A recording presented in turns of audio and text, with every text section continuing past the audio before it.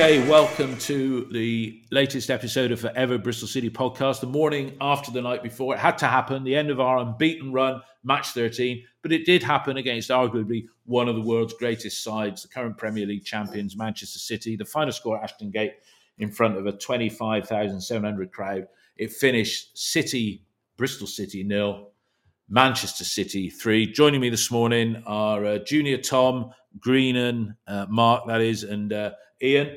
Morning, chaps. We're always disappointed with the defeat, but for each of you, quick summary of the game. I'll start with you, Tom. Disappointed, but not disheartened, yes?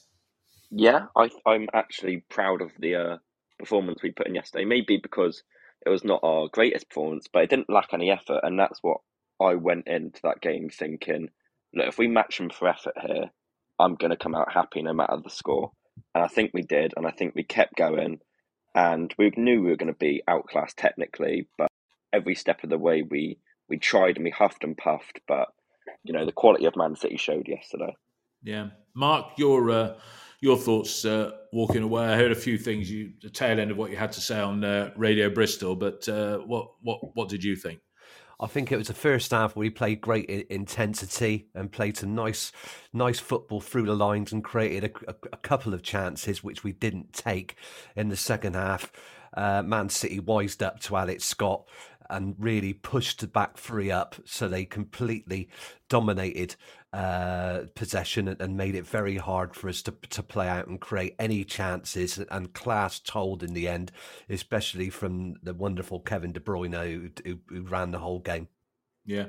Ian, Danny Wilson pretty much got fired after the playoff game in 2004 for saying defeat is not failure when we lost to Brighton that day. But last night, defeat was not failure because it showed, okay, the result was wrong, but it showed that everybody did play to almost the best of their ability, would you say, Ian?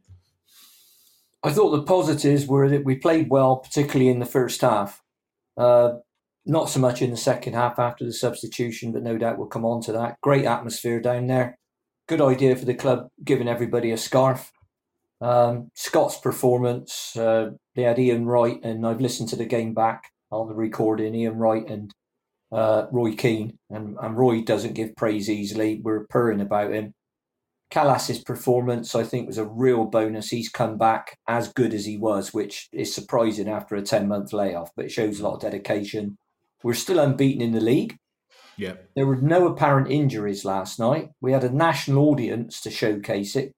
And we put a nice few bob in the coffers, which always helps. It'd been nice if we'd have won because there was 225,000 prize money. But all the other money, the TV money, the ticket money, all the money for all the vastly overpriced hospitality. But if people were willing to pay it, God bless them. Well, the Gallagher brother was there last night, wasn't he? There was a picture of him, or Neil Palmer posted a picture of him on the Twitter overnight. So I expect he could afford 420. No, he was just in the away end. I don't think he had any corporate hospitality. Was he? Oh, right. Yeah, as a Man City fan on Radio Bristol after the game, I listened to it on post match, and yeah, he was just in the Atio, and fans had some pit selfies, So yeah, there we go.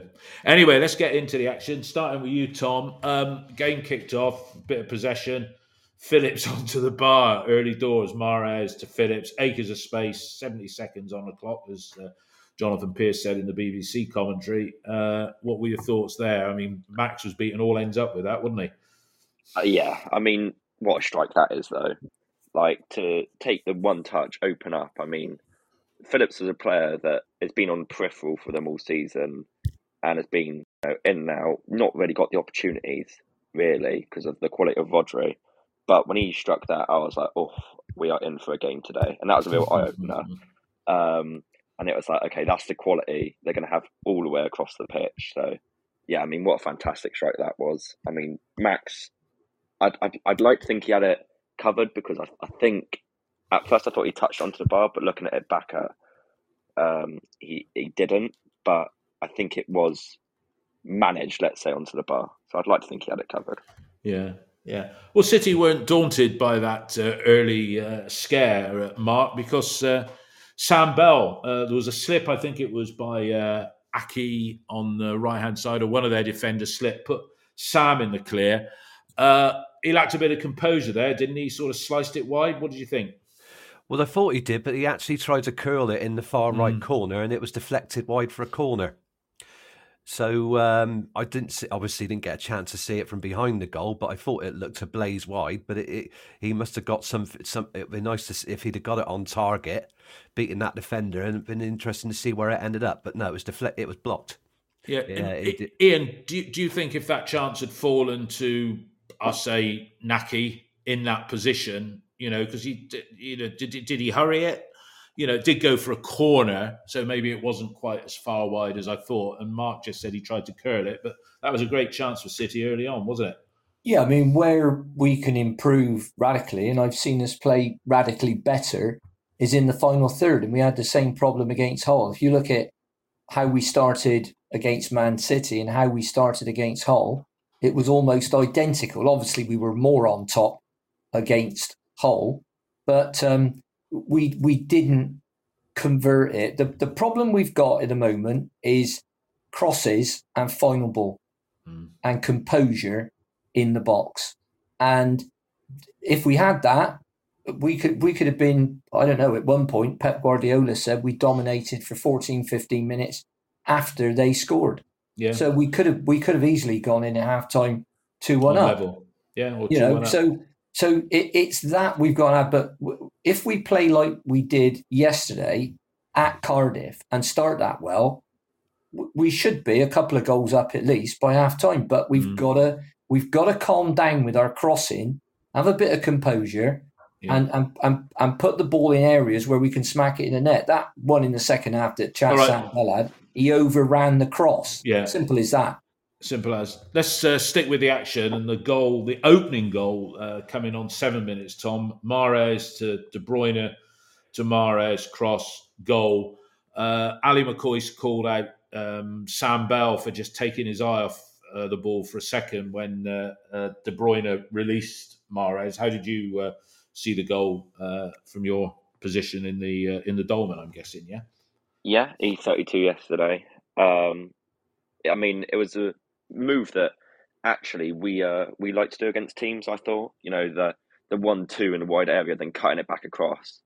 But I do agree with what Ali McCoy said. Sam Bell loses Mahrez slightly, but it's fantastic movement from Riyad Mahrez. He's a world-class player, and for Sam Bell, who is 20, and we all know his stint at right back. But apart from that, he's a striker out and out. To be dealing defensively with a world-class player, you can't have too many complaints. I mean, it's a fantastic ball across the box as well, and a really good finish on his left foot from Foden, I thought, into the roof of the net. And I thought it was a shame we conceded so early, actually, because do you think Foden had a bit too much space because it went right across the edge of the goal, and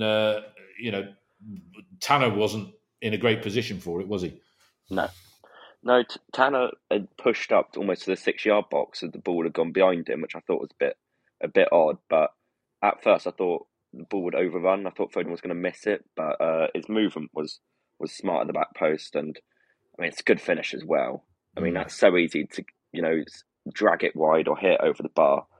But I think you could see it was, for me, that goal was all about just that quick passing for Man City, that boom, boom, tempo. And then to get it across, it's a good finish, like I say. Yeah. How did you see it, Mark, from your position? It was just too easy.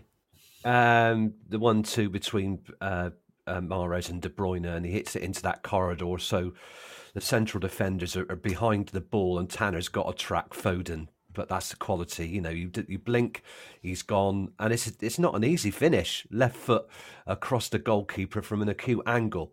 But, great finish, hits it first time. But really, Tanner's got to make it harder for Foden, and Bell's got to try and stick to Mahrez because you could see what was happening. It was just a great big space behind him, and then that's it, gone. Once that ball goes across into that corridor of uncertainty, if somebody's at the other end, you're behind, and you play against those teams, they don't miss. In the Championship, they don't miss, do they? No. Corridor of uncertainty. That's like POMOs, isn't it? Position of maximum opportunity. To coin a former manager of ours. Ian, you were watching the goal from the Dolman. Could it have been defended against better, or as the other guys have said, it was just slick passing by? I mean, Christ, this is a top global team we're playing against, not bloody Hull City or something like that. No, you've got, you can't switch off. And Sam did, but he's not the only player out there to do it, and who didn't defend all that brilliantly. So you can track virtually every goal back to a mistake. But yeah, I thought it was a good finish by Foden. I mean, a championship player would have wanted another touch to come inside onto their right foot or jog back onto their left, by which time you get across and block it. And there were a few other occasions where Foden was causing problems, but we got across to block him. But on that occasion, we couldn't. But yeah, Bell didn't track his runner. And that's what you get when you play a central striker in a wide area. Yeah. No, that's very true. Ian, sticking with you, I say we're 1-0 down after 7, but we didn't wilt at that point. And a few minutes after that, good claims for a penalty. I think it was Lewis, number 82, who slipped, and Sykes got in there. I thought, I watched it again on TV this morning, and Ali McCoy said, you see those given, and you look at the angle from behind the goal. I don't know whether you've had the chance to see replays of it close up, Ian, but was that Mariner giving the benefit of the doubt to the referee, Mariner giving the benefit of the doubt to the Premier League side there? Well, Mariner, for me, is a poor referee. Every time we've had him, he's been a complete disaster. I remember, didn't he referee the FA Cup game against Swansea, where he turned down at least 2 clear penalties this season at Ashton Gate? And I remember him years ago when we played Swindon, and they had a player retrospectively suspended for about 6 games for assaults in our penalty area. Basically, he was chopping people across the throat and all kinds of stuff. And I think Lee Johnson was summarising it at the time with his father, and he said, "Well, this challenge was out the WWE, and this one was out of the Ultimate Fighting Club, and this one was." And it was disgraceful, and the kid got a retrospective ban. That was Mariner, missed a bloody lot. Yeah. Awful referee, but he didn't give that many free kicks last night. I mean, they're only about 8 and 6. It was 8. We conceded 8. They conceded 6. If I got that correct. Yeah. So what's that? 14. I mean, it's nothing unusual in a championship. But getting back to the incident in question. Well, I thought it was a pen. But by the same token, Sykes was more keen to go down and get a shot in. And so he needs to, in that event, he needs to be stronger. And he was close to goal. And he should have at least got a shot in instead of going down. He did go down a bit easy, but it was a foul because you're not allowed to put your hand on someone's arm and if you like, pull it down. Yeah. What did you think? It was a pen. That's what I thought. Yeah, what did you think, Tom? I mean, it was the defender's left arm that wasn't it wasn't a bad holding back. It wasn't even a holding back. I'm looking at the position, seeing it this morning from behind the goal, and they said Mariner was well positioned for it, and he thought, well, I'm not going to give Bristol City 3 penalties in a week. But how did you see it? I thought at the time Sykes should have got a shot away at first. It's on his left foot, and I don't like it when players get in that position. They feel like they need to get it on their strong foot. Just it takes a deflection off Lewis's leg. It might keeper makes a mistake, but have a shot there. But he does go down easily, but there is contact there, and you would ask the question: if VAR was present, would they at least send him to go look at it? Yeah. And it's like that brings up a whole different debate. Would people want VAR in the Championship? And for me, I think it's coming. But I think it's a 50-50 where you can't have many complaints if it's given, to be honest, because there is 100% contact there from Lewis. Yeah, no, there was. And as Ali McCoy said, he's seen those given. What did you think, Mark? You were watching it. What stand were you watching it from? From the Lansdowne stand. Lansdowne. Let's talk about the move, because Sykes did really well, won the ball in our half. and gave the ball to Scott, who ran down the left channel, and he was doing this a lot in the first half. Took the ball down the left channel, and Skykes is charging ahead of him, and this is a sort of aggressive play you want to do when you turn over. So Scott's making inroads, but he's got a man to play the ball to, so play the ball inside, and he's in the area, but he should have got the shot away, like Tom said. But there was contact. There was enough contact to send him down. VAR gives it, well, maybe not, because he might go with the on-field decision, but it was enough for a penalty. But he's looking for the referee thinks he's looking for a penalty. He had enough time to get the ball away, but he waited. It looked like he's waited for the contact, and I'd love to see him get a shot away because he should have done.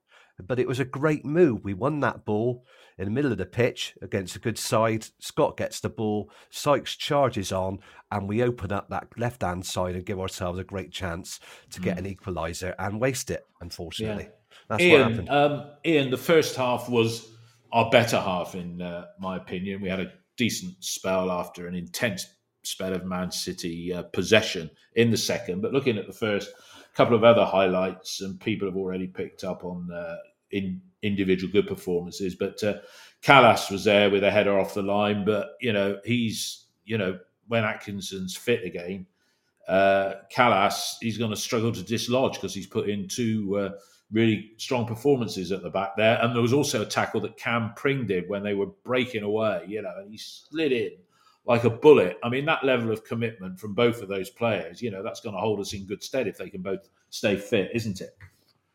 Yes, I think, Callas, I've always said, fit and on form, he's the best defender at the club. And last night he proved it. If you look at the differential in performance between Zach Viner and Thomas Callas, I'd give Zach, particularly with the own goal, I'd give Zach a 6 at best, and I'd give Callas an 8. I thought Callas was fine last night. I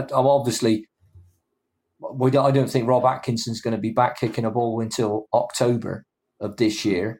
So by which time Callas could go, because if he puts in performances like that, unless we offer him something that he accepts, he's going to be attractive, if not to a club in this country, possibly going back or going overseas. Do you think maybe?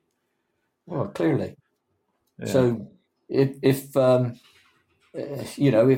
we can persuade him to stay on less money, which at his stage of his career depends on his thinking, he might, he could probably get a move to another club in the Championship and stay on the money that he's earning at City. So you'd have to see, does he want to do that? Does he want to uproot his family and all the rest of it? And does he want to make that move? And you don't know what's in the guy's head, but if he can stay fit, I'd love him to stay here, because I don't think we're going to get a better centre back.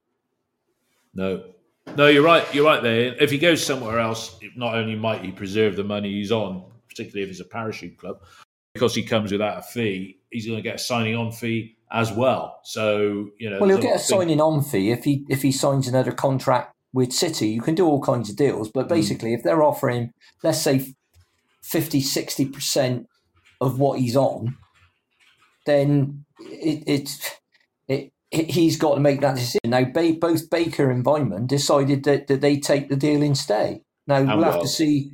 We'll have to see what I don't know what his personal circumstances are, and I'm not nosy enough to try and find out. No. So, but I really hope he stays. I mean, like I say, fitting on form, he's the best defender at the club. Simple as that. Yeah.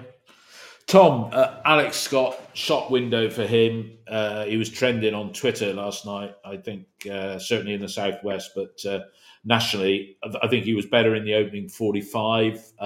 Two things that stood out for me was a dribble where he dribbled it into the box before it was sort of hustled away. If he'd have kept going, maybe he'd have gone down. And then he was well positioned in the box, put in a shot that lacked any pace to trouble Ortega in goal for Man City. But what did you think of Scott overall on the 90 minutes? But do you agree with me that for opening 45, he showcased such that he's going to get a 25 million bid now, I would think, in the summer? 100%.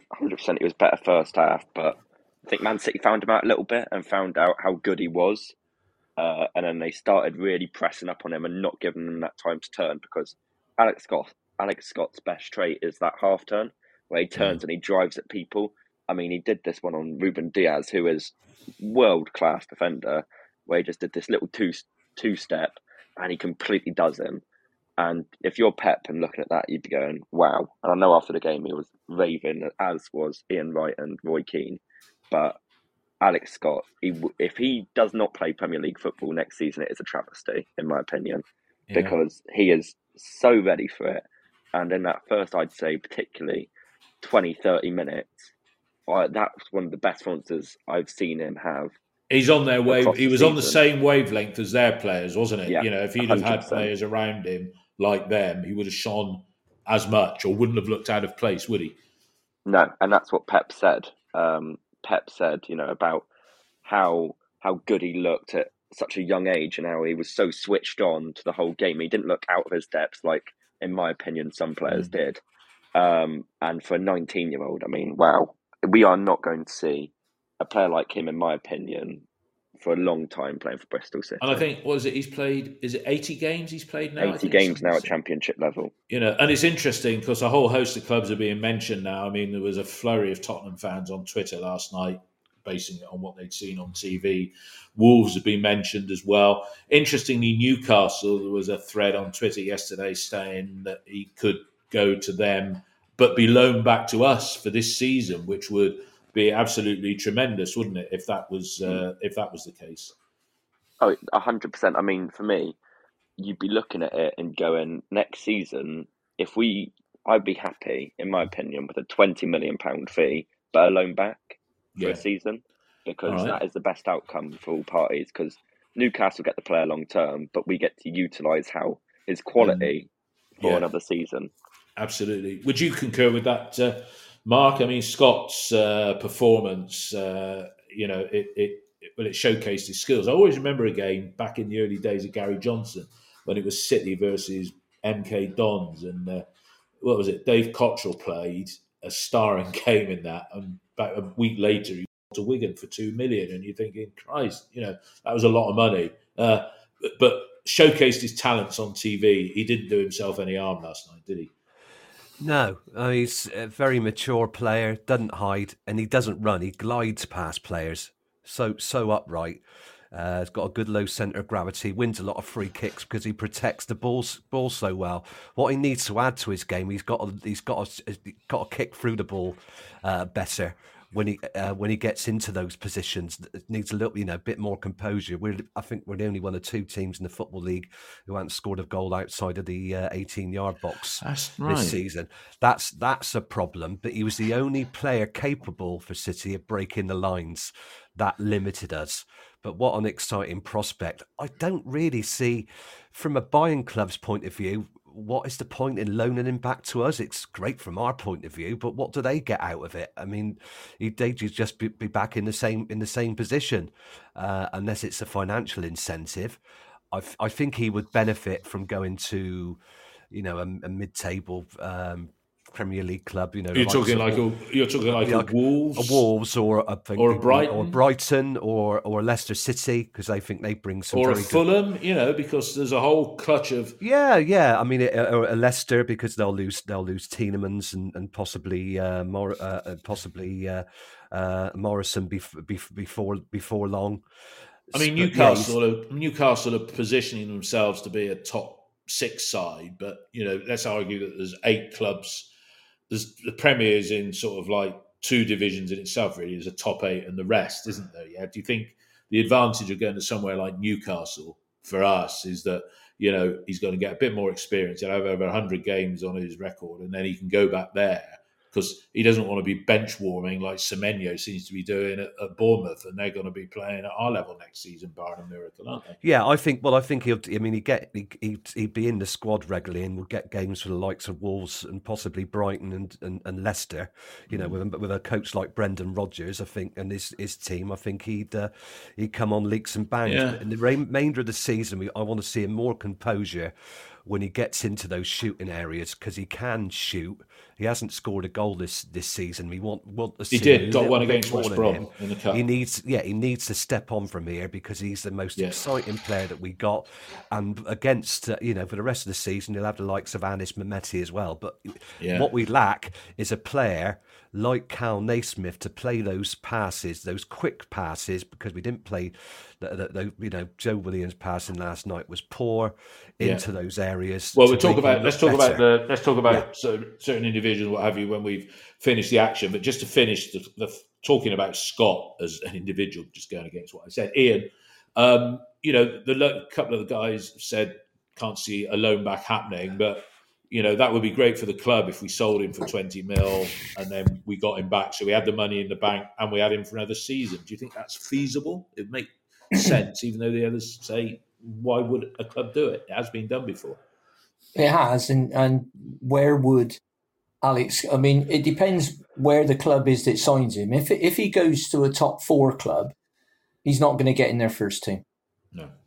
Right? So before, we're all extolling his virtues and all the rest of it, but there's a lot where he needs to improve. And to do that, he needs to be playing first team football.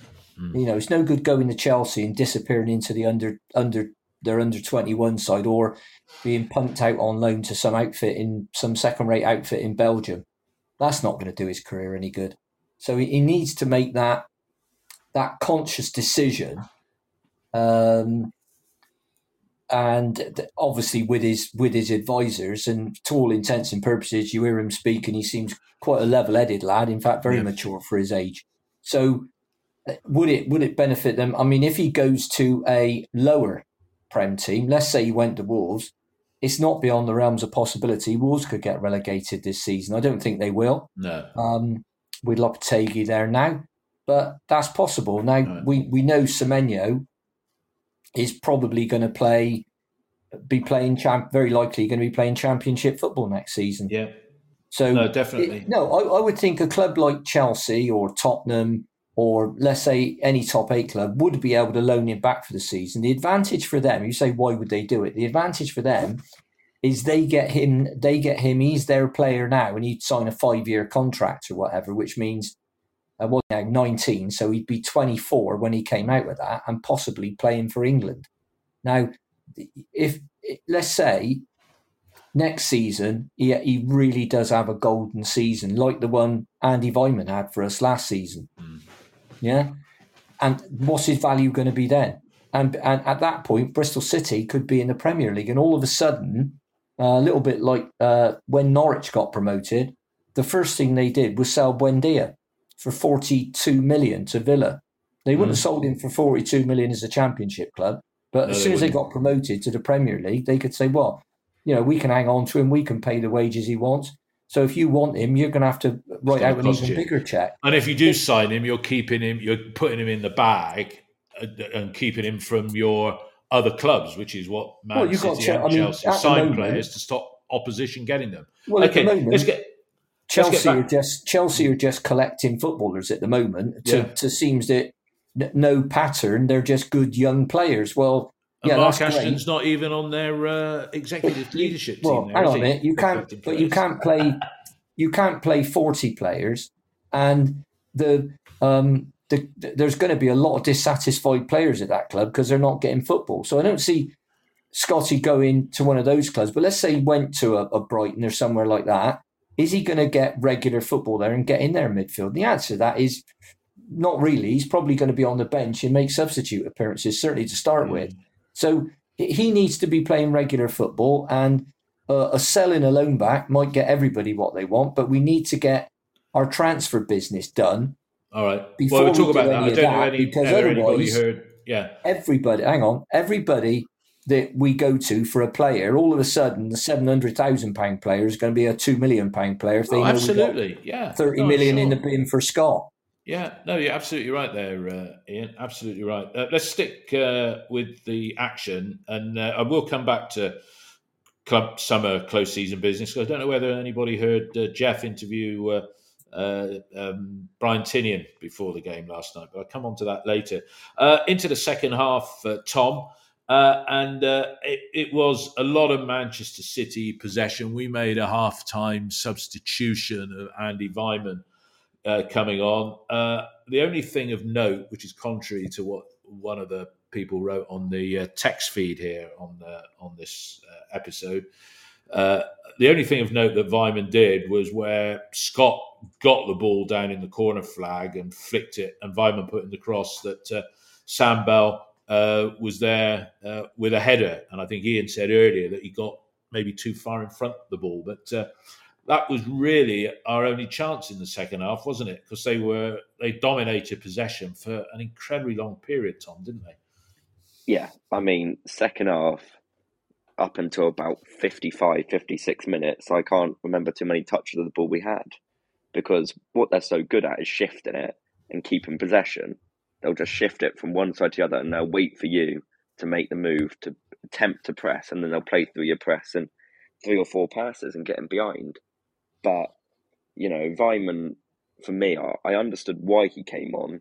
It's a bit of a shame Sykes had to go right back, because for me, I don't Do you think that was to protect Tanner, who was getting exposed a bit? Because they did seem to be hitting long balls across there, and, he wasn't tight on Foden for the goal. Do you think it was a little bit of that about it, knowing that Sykes can play at right back, although not a natural position?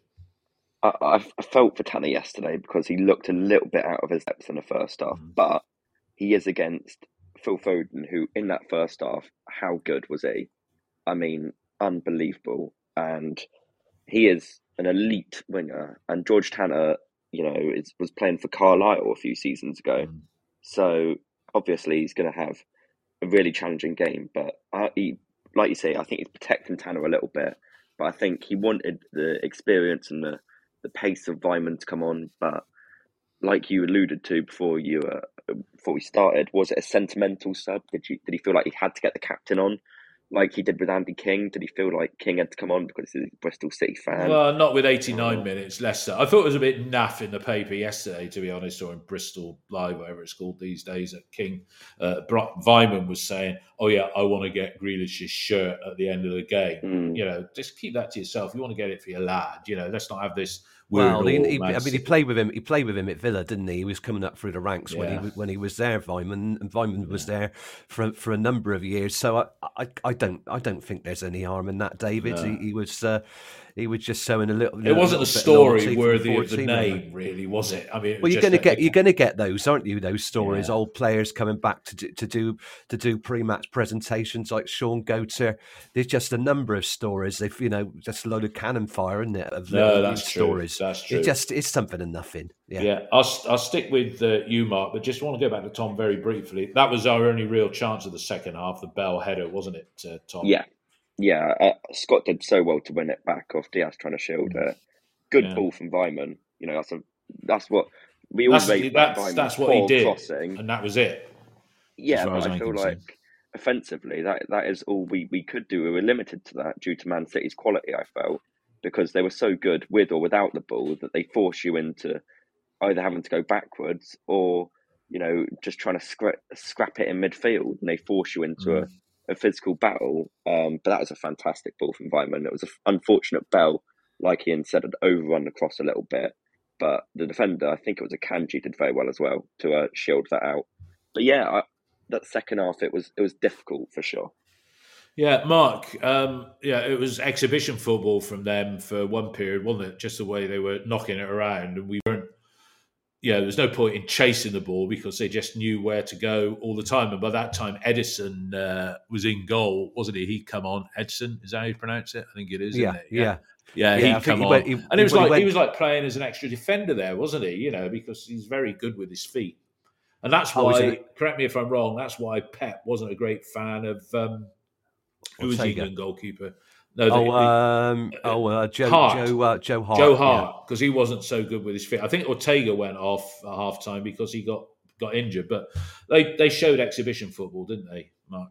Yeah, and I mean, I said before we went 2-0 down to my mate. I mean, it tires you out mentally and physically if you're chasing the ball, and obviously you've got to be aware of where players are because they pass and move the ball so well. I mean, we lose the ball in the middle of the pitch. It's like driving the wrong way down a one-way street. You've got all this traffic just coming straight at you because their first is press and then go as a 3 or a 4, and they're gone. They just, but some of their passing was great in the second half. But you've got to expect that. But you've got to be very diligent.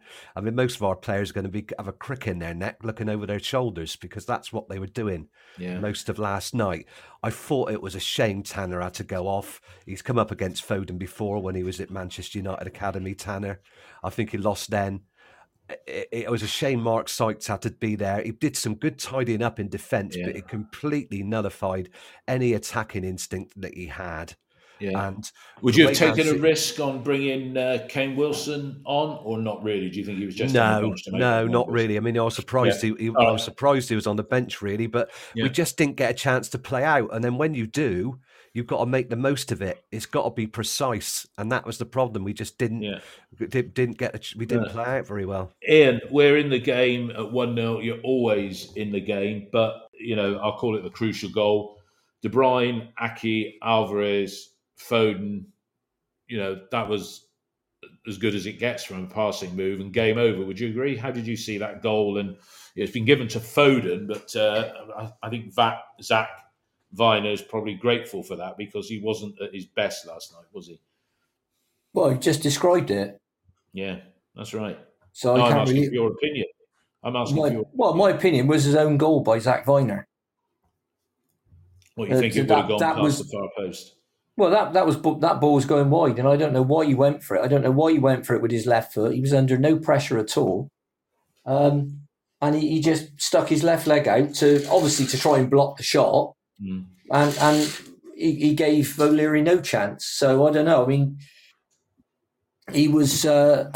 Zach was not like his this season self. He was like his last season self last night. He dropped George Tanner right in it with a few short passes early on, and then he went for that. He decided to play the ball out and went for that mazy dribble, trying to take on 3 of them, and lost the ball and got turned over. So he didn't have a great night last night, Zach, but. He's pulled us out the mire and saved us on enough times this season, so he's allowed that, hasn't he? He's got enough credit in the bank, haven't he? Because as you say, he's not going to come up against them every week, and he's been a feature of the unbeaten run, hasn't he? Yeah. So. Zach's been a major feature. I mean, and when I say we're 2 injuries away from a crisis, those injuries would be to Kalas and Viner. So we've got to keep them fit for the next 13 league games. That's absolutely vital. Yeah. Tom, a classy, I would say. Well, yeah, they're all good goals, really, for them. I thought the second, because of the deflection, was a bit scruffy. But 9 minutes ago, Grealish is on the field by then, sets up De Bruyne. That's what he does, isn't it, really? From distance, 25 yards, I think it'd be true to say. Yeah, vintage De Bruyne. That is what you see him do on Match of the Day, particularly in years gone by. And he's one of the few players, like my dad said to me, turned and said to me after the game, he's one of the few players that can hit the ball as well as he does on the full sprint when dribbling and hit it with the accuracy and the curl. It left Max with no chance, really. What a fantastic finish that was. And second half, he really grew into the game, because first half, in truth, I was slightly, I wouldn't say underwhelmed, but I expected more from him. But second half, he really turned it on. And he showed, his class, and that goal really summarised his second half performance for me. Yeah. Mark, the goal, the 2 goals to them. I mean, did 3-0 flatter them? Yeah, possibly, but it's what you get when you've been chasing the ball. It's the last quarter of the game. You'll find that then get a couple of goals to put a gloss on a performance. That's what I feared, and that's what happened. We just didn't pick up De Bruyne, and he runs into acres of space. It was a brilliant finish, but he had so much pitch in front of him, and that's the way to hit a football: left foot, right foot, he can do it. I mean, what an excellent player. He's 31 years old. He's 32 this year. Is he 31? God, yeah, he's 31. Yeah, he's 30. He's 31. You know what an athlete, and he never stopped running all night, left to right, just picking up those balls, waiting for the runs, playing a pass. But you know, a great example to our players, watching a player like that perform. It was a pleasure to watch him last night. But yeah, just an example of a tired team not picking him up, and he had too much time. But the finish was terrific. Max had no chance. The pace beat him. Yeah, no, that's absolutely right. Ian, Man City showed us a lot of respect last night, and Pep was complimentary both pre-match and afterwards. I mean, it just shows the gap, though, that on the bench they had 340 million quid's worth of talent, and you know, but the side they put out was, you know, was fine, but then the players that they were able to bring in, you know, and Grealish was on there. They didn't give Haaland a run out, did they? But I suppose we have to be thankful for that, yeah? Well, he put out a full-strength team because Man City have probably got 2 or 3 full-strength teams. Yeah. The only player you can honestly say would have been in their starting 11, let's say they were playing Man United in a cup final, would have probably been Haaland, and he'd have probably had Rodri in the midfield as well instead of Phillips. Yeah. But Phillips cost him 50 mil. I know. I just looked at the other names: Gundogan, Walker, Haaland, Grealish, Rodri, Gomez, Ederson, and Perron. Okay, Ian.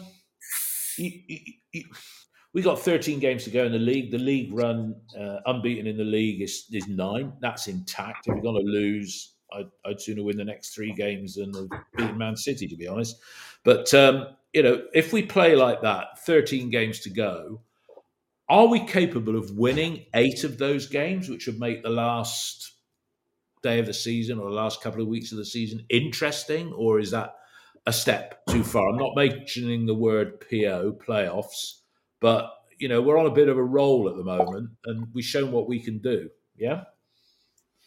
Well, I think it depends on several things, Dave. The first thing is injuries. Like I say, we're 2 injuries away from a crisis in defence.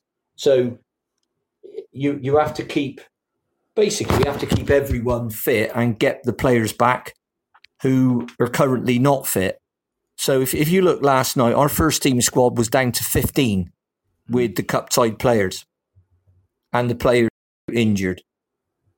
So that's why you had all the kids on the bench.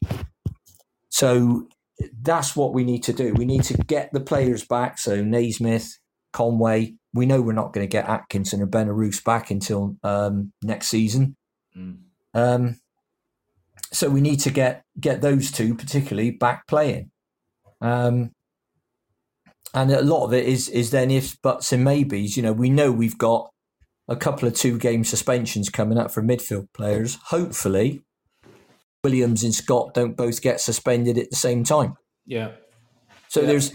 You when you look at, well, what can we do over the next 13 games, you'd have to say, well, assuming, and you'd have to make loads of assumptions, assuming I know. Scott and Williams don't get suspended for the same game, and assuming that Viner and Callas don't get injured, and assuming, you know, and you just go around in a big circle and disappear up your own backside trying to think about it. Yeah. So from my view, play the next game, win it, get to that magic 53-point mark. I think, to be honest, looking at the table, and we're effectively 14 points clear of the relegation zone now. Goal difference, yeah. So unless we screw things up massively, we'll still, at the very worst, be in this division next season, which 2 months ago I'd have bit your arm off for. Yeah.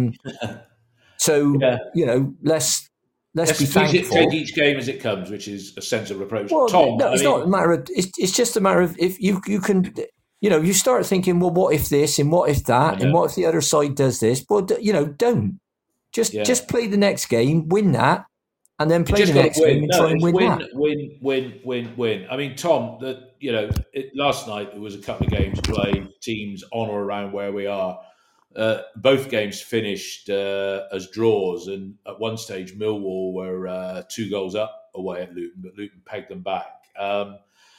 In many respects, with the form we're in at the moment, and I include last night, even though we lost, we'd really like the season to have, I'll say, 18, 19 games left to make a late run. But, could you see us winning 8 out of 13? In truth, no. Because for me, the final month of the season is so difficult. We've still got Borough, Sheffield and Burnley Watford. to play. And Watford. And Watford. So, and Luton. So you'd look at that and go, right, for me, we take every game as it comes. We've got, you've got a favourable next 3 games. And look, Cardiff's a huge game because I would absolutely hate to lose this unbeaten run to Cardiff. Yeah. Who have picked up a bit of, they're starting to, under Lamucci, they're looking a little bit better. Yeah. And I would absolutely hate. So for me, we take it every game. We reset now. Like I say, the Man City game for me was a free hit. No matter the scoreline. And we got Mehmeti to come back against Cardiff, haven't we? And I think against Man City, you could see what a difference Mehmeti is for us. He that bit of creativity. He creates something out of nothing. And I think we rely on him quite a lot now. Like we've seen him only in 3 or 4 games, but we see what an impact he has. So focus on Cardiff. We win at Cardiff, then you look again, and it's all about the next game. You don't get ahead of yourself and go, right, we need to get playoffs, because that was realistically not the target 2 months ago. The target 2 months ago was survival. So it's a luxury we're now talking about. Absolutely playoffs, right. In my opinion. Yeah, Mark, it's interesting. We've got deadly rivals coming up on Saturday. I won't call it a resurgent Cardiff under Lamucci, but you wouldn't want to lose the unbeaten league run to Cardiff. You wouldn't want to lose the unbeaten league run to Neil Warnock because it's Huddersfield up next after that. And you wouldn't want to lose the unbeaten run to Mick McCarthy, would you? Those are the 3 games that are coming up. And on form, you'd want us to be picking up minimum 6 points, really, wouldn't you, from those 3 games? I want us to be picking up minimum 7, possibly 9. They're poor teams, David. If we want to make a statement of intent, we beat them. We won't need 53 points to stay up. 49 to 50 will be more than enough. But we put that to the back of our minds. I want to see us getting 60 to 65 points. No chance of the playoffs, but we've really got to build from where we are and try and finish in the top 10 to make a statement of intent. I mean, we're going to go backwards next season because we're going to lose Alex Scott, I think. I mean, I know it's a horrible thing to say. Football's not sentimental. It's about economics, and we're going to get a bid, probably one to our liking, because we should have been singing the price is going up last night, not the team is going up, because but he needs to do a little bit more, but him and Mehmeti, but we need to have more shots on goal. 7 shots on goal with 1 on target every game. You can't win games. You're not going to win games. Well, you're not going to win many games 1-0, are you? We're not Arsenal under George Graham. We've got to do better in that final third, and we will beat those 3 teams. We will 2 good games. We got to look if we did both away. That suits us. Playing as a counter-attacking team. If we did, we've only got 1 home game in March, bizarrely, but then there's an international break weekend, and that's an early game, isn't it? 12:30 kickoff on Sky. It is against Blackpool on Saturday week, but look, we are where we are. That oft-used phrase. Ian, I heard Brian Tinian interviewed afterwards, and he was talking about the new crop that are coming through, and he qualified that by saying the 16-year-olds, because Jeff said they're better than what we've got. He said there's some very good ones coming through. Then he asked him, obviously not naming names, but he said you must have a lot of recruitment activity planned. And he said, yes, we have probably 3 players. So they've identified those targets. And he said maybe 4. Now, is it that those 3, or would you say that's individual players or positions? Because if Scott goes, then we're in a different market, aren't we? Yes? Still there, Ian? Sorry, Dave, I was on mute. Steve Lansdowne said at the recent dinner is we're shopping at Chelsea anymore. No.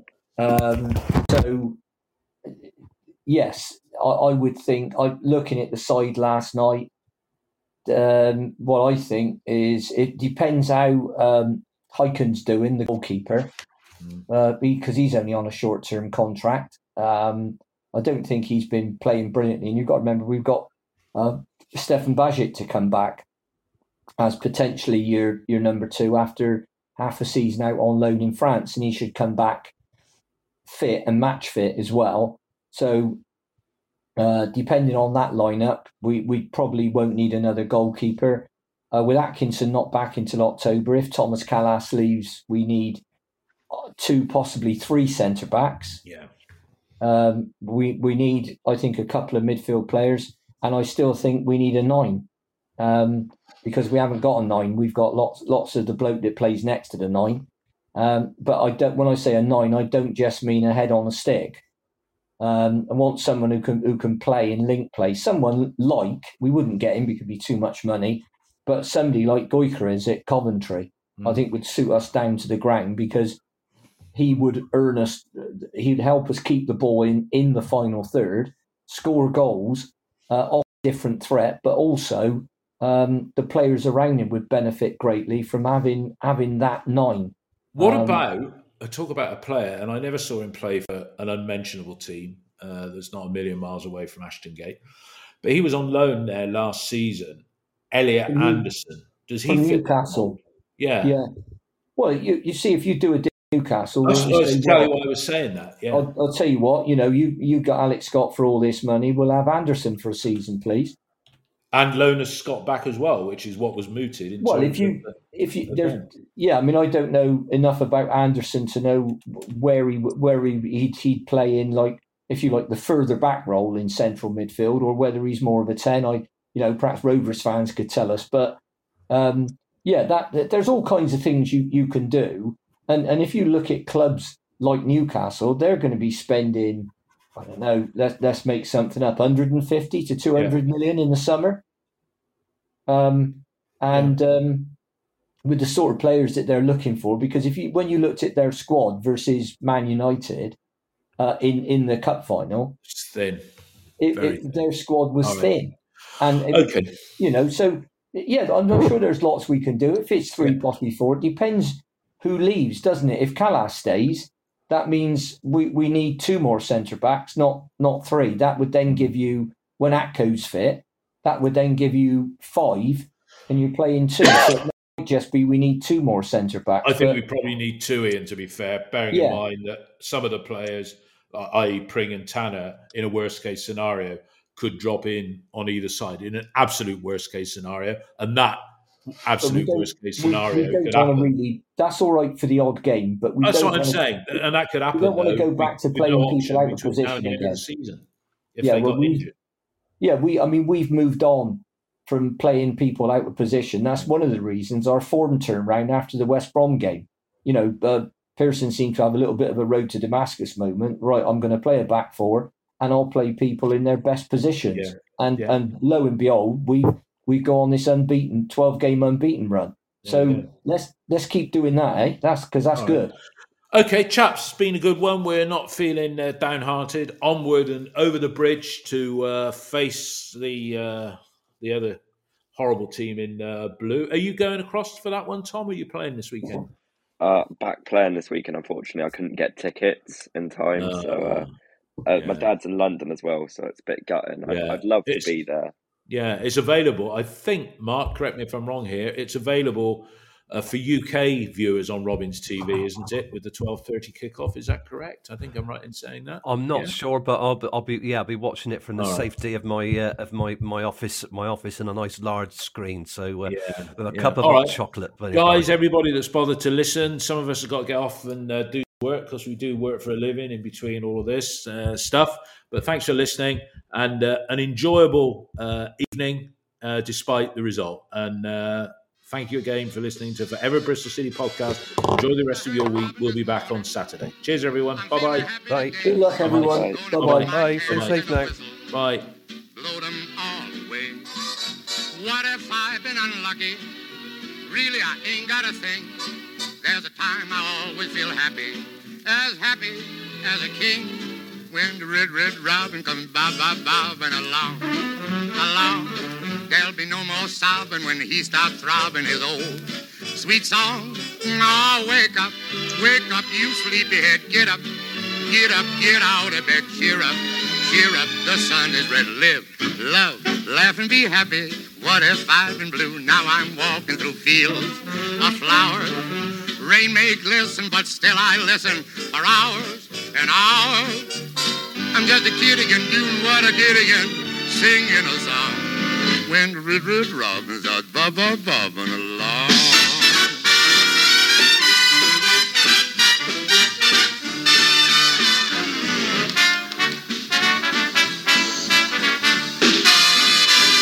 When the red, red robin comes bobbing along, along.